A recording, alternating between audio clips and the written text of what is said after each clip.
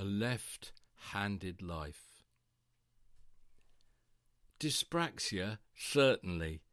Attention deficit hyperactivity disorder, most likely. Of course, here are conditions not diagnosed in the 1950s and 60s when I was in formal education. But one trait I had stood out.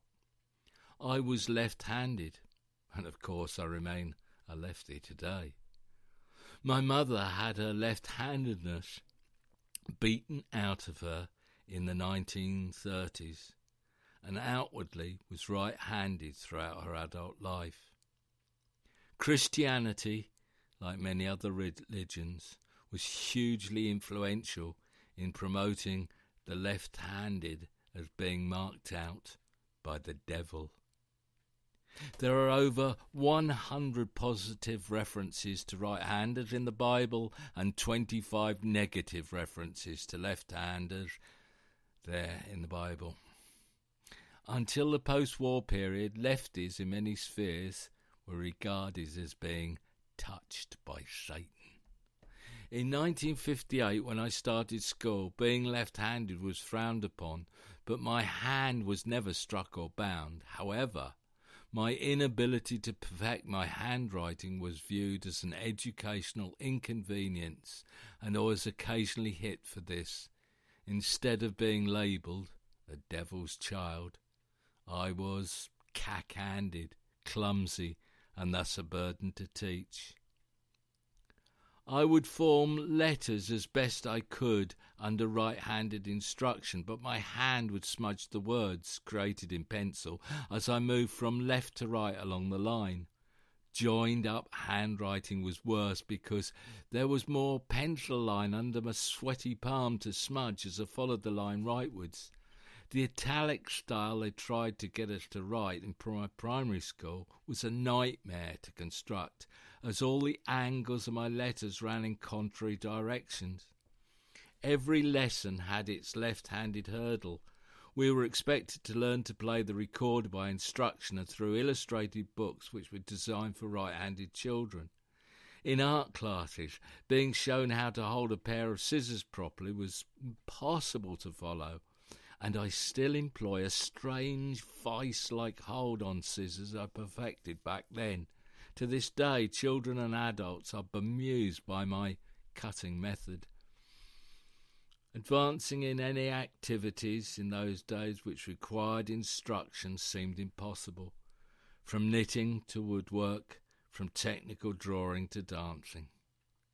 Of course, through progressive teaching methods and far more liberal social attitudes, there is no direct stigma in being left-handed now. However, as a supply teacher in high schools for 3 years, from 2013 to 2016, I taught in many classes and surveyed many classes across Norfolk. In the top classes, bands or sets, there would be just 1 or 2 left-handers among the high flyers in the class, but in the bottom sets, there would be between 3 and 7 left-handers in each class. Quite a disparity. Of course, this is anecdotal evidence.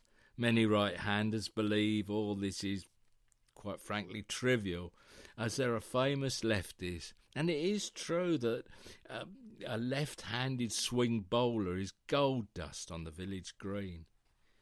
Yet in every diversity of humankind, it is capitalism which invades to accumulate more profits, and in this process creates division. Take the humble kettle. Back in the 1950s, the kettle sat on the gas hob and whistled when it boiled. You could pick the kettle up with left or right hand, it didn't matter. Then electric kettles were mass-produced, and there was a toggle switch and or a red light on the top to indicate when it had boiled, with the added safety feature of turning the kettle off. Back then, a kettle was a kettle, neither left nor right-handed.